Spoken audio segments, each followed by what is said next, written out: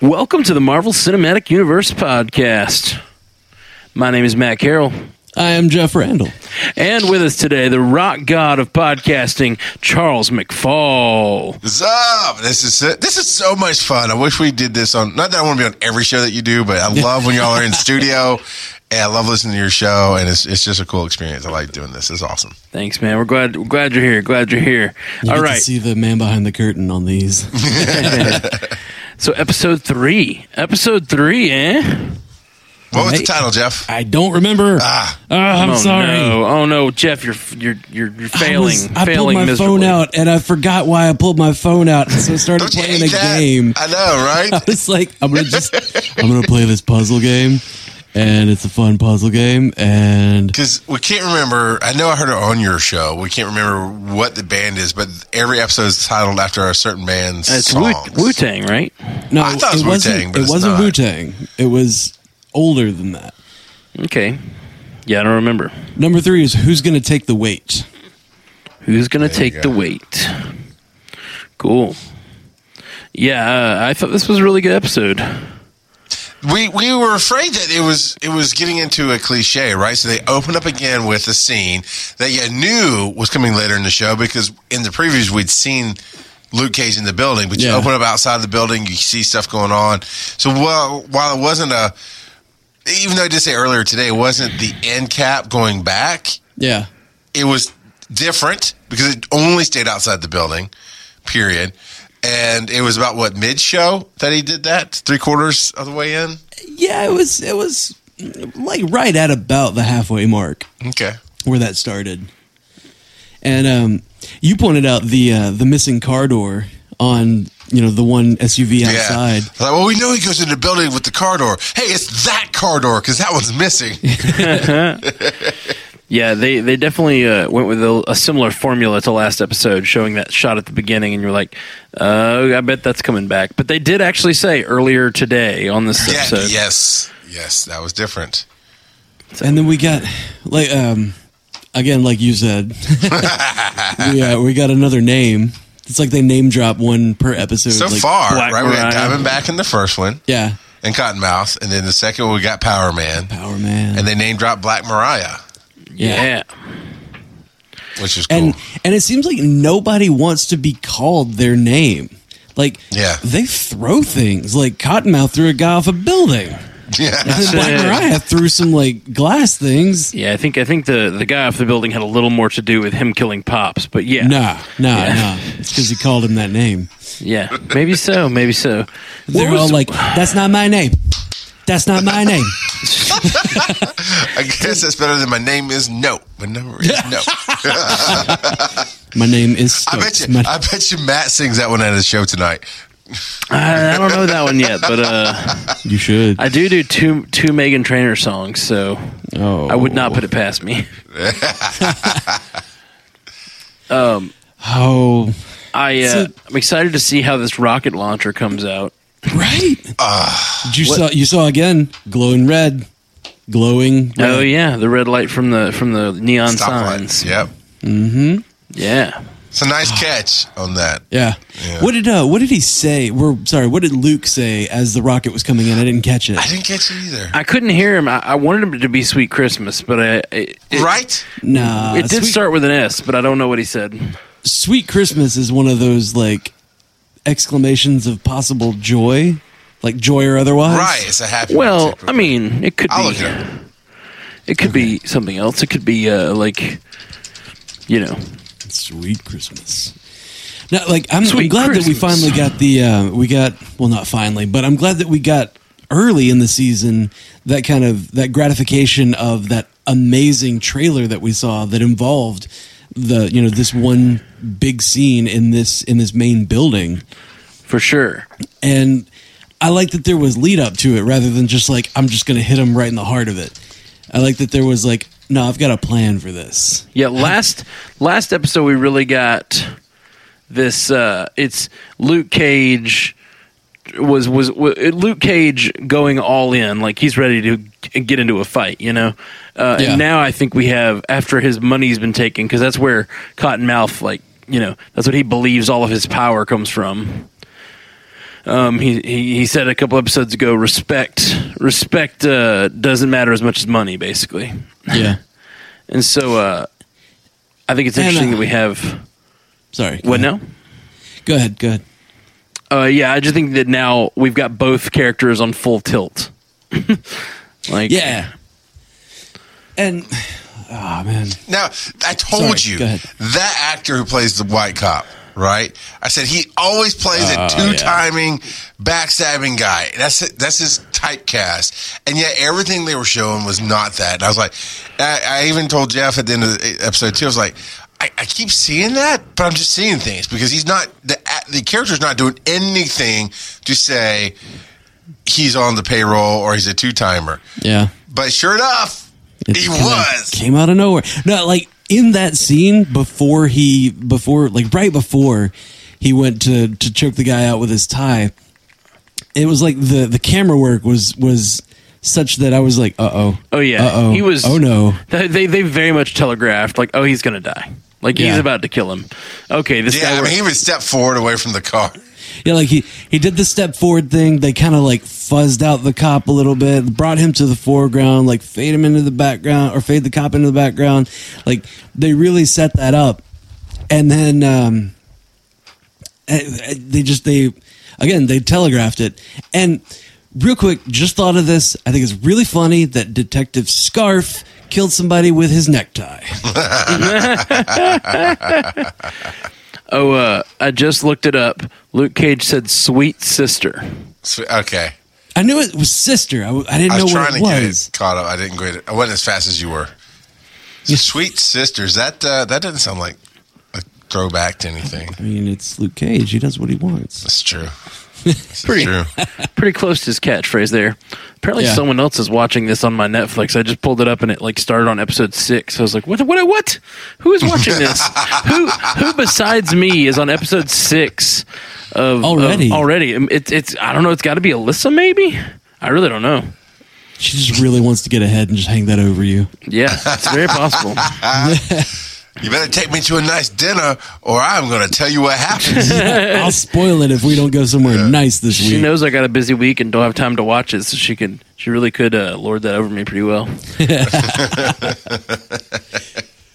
All right. But overall, okay, so from the beginning, right? They're picking up the pieces of the shooting. And we get more of that phrase that seems to be kind of Luke Cage's driving mantra at this point of always forward. Yeah, it's his with great power comes great responsibility. Yeah. Oh, he got Uncle Ben again. Yeah, it very much is that like formula of like a guy died and passed on a lesson, and now I will repeat that lesson. I feel like always forward is not as clear of a motivation as the Spider-Man motivation. He's standing in a fork in the road. And Spider-Man had not been to prison and had that hanging over him as a background either. That's true. Had been a gangster in Harlem.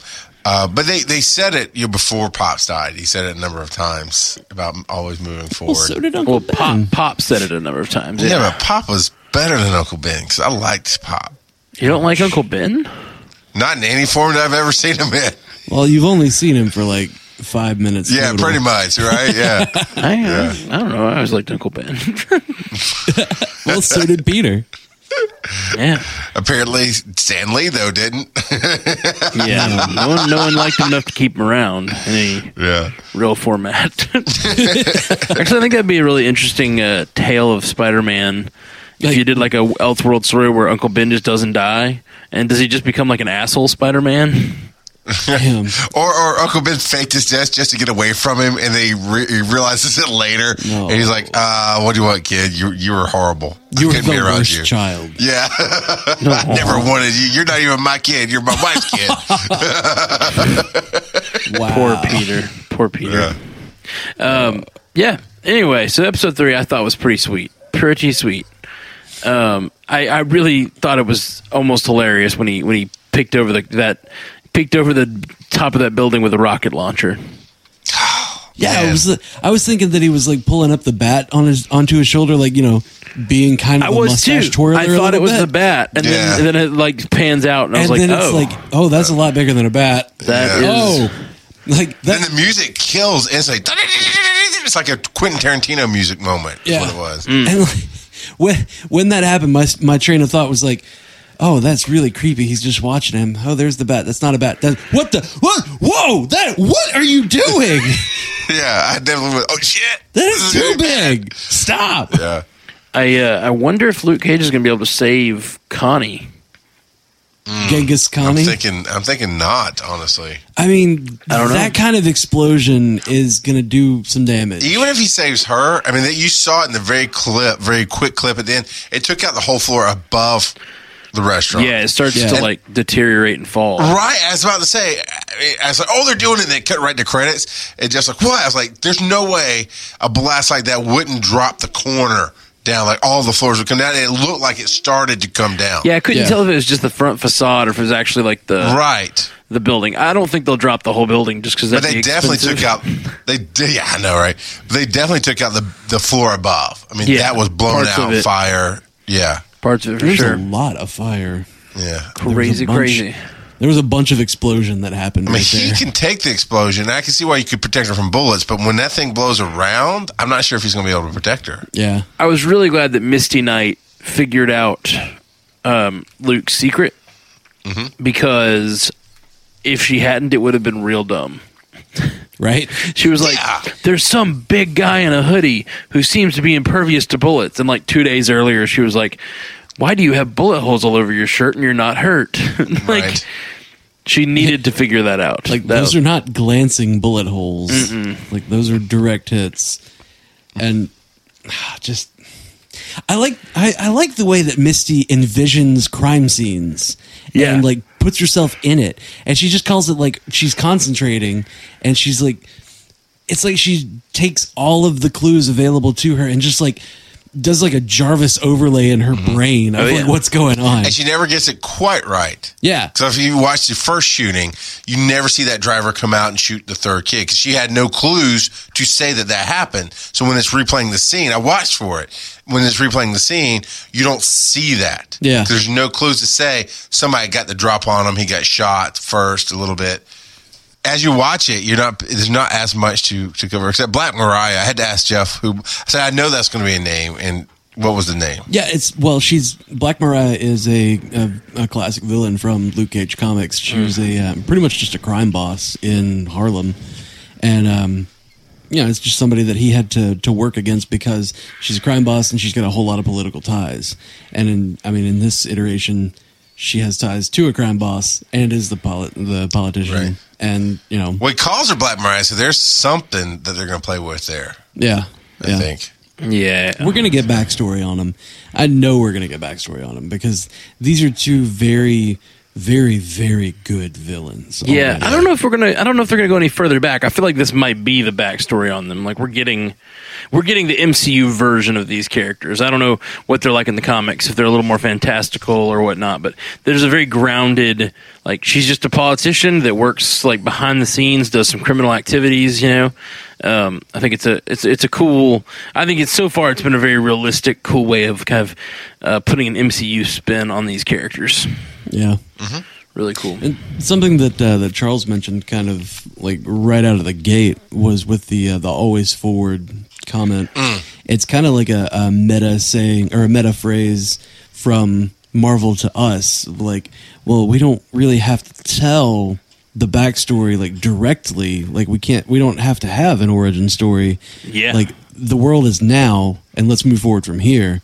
You'll get flashbacks, but you don't really have to do the big things or the big origin stories. Yeah. Yeah, for sure.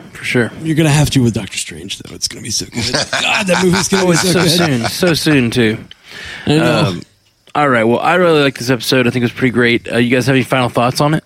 I can't wait for the next one. Right. Yeah, me too. I'm going to be staying up tonight. Every episode is just like, is spurring me forward. I'm gonna go to work now, and then after work, I'll watch that episode. You too. Man.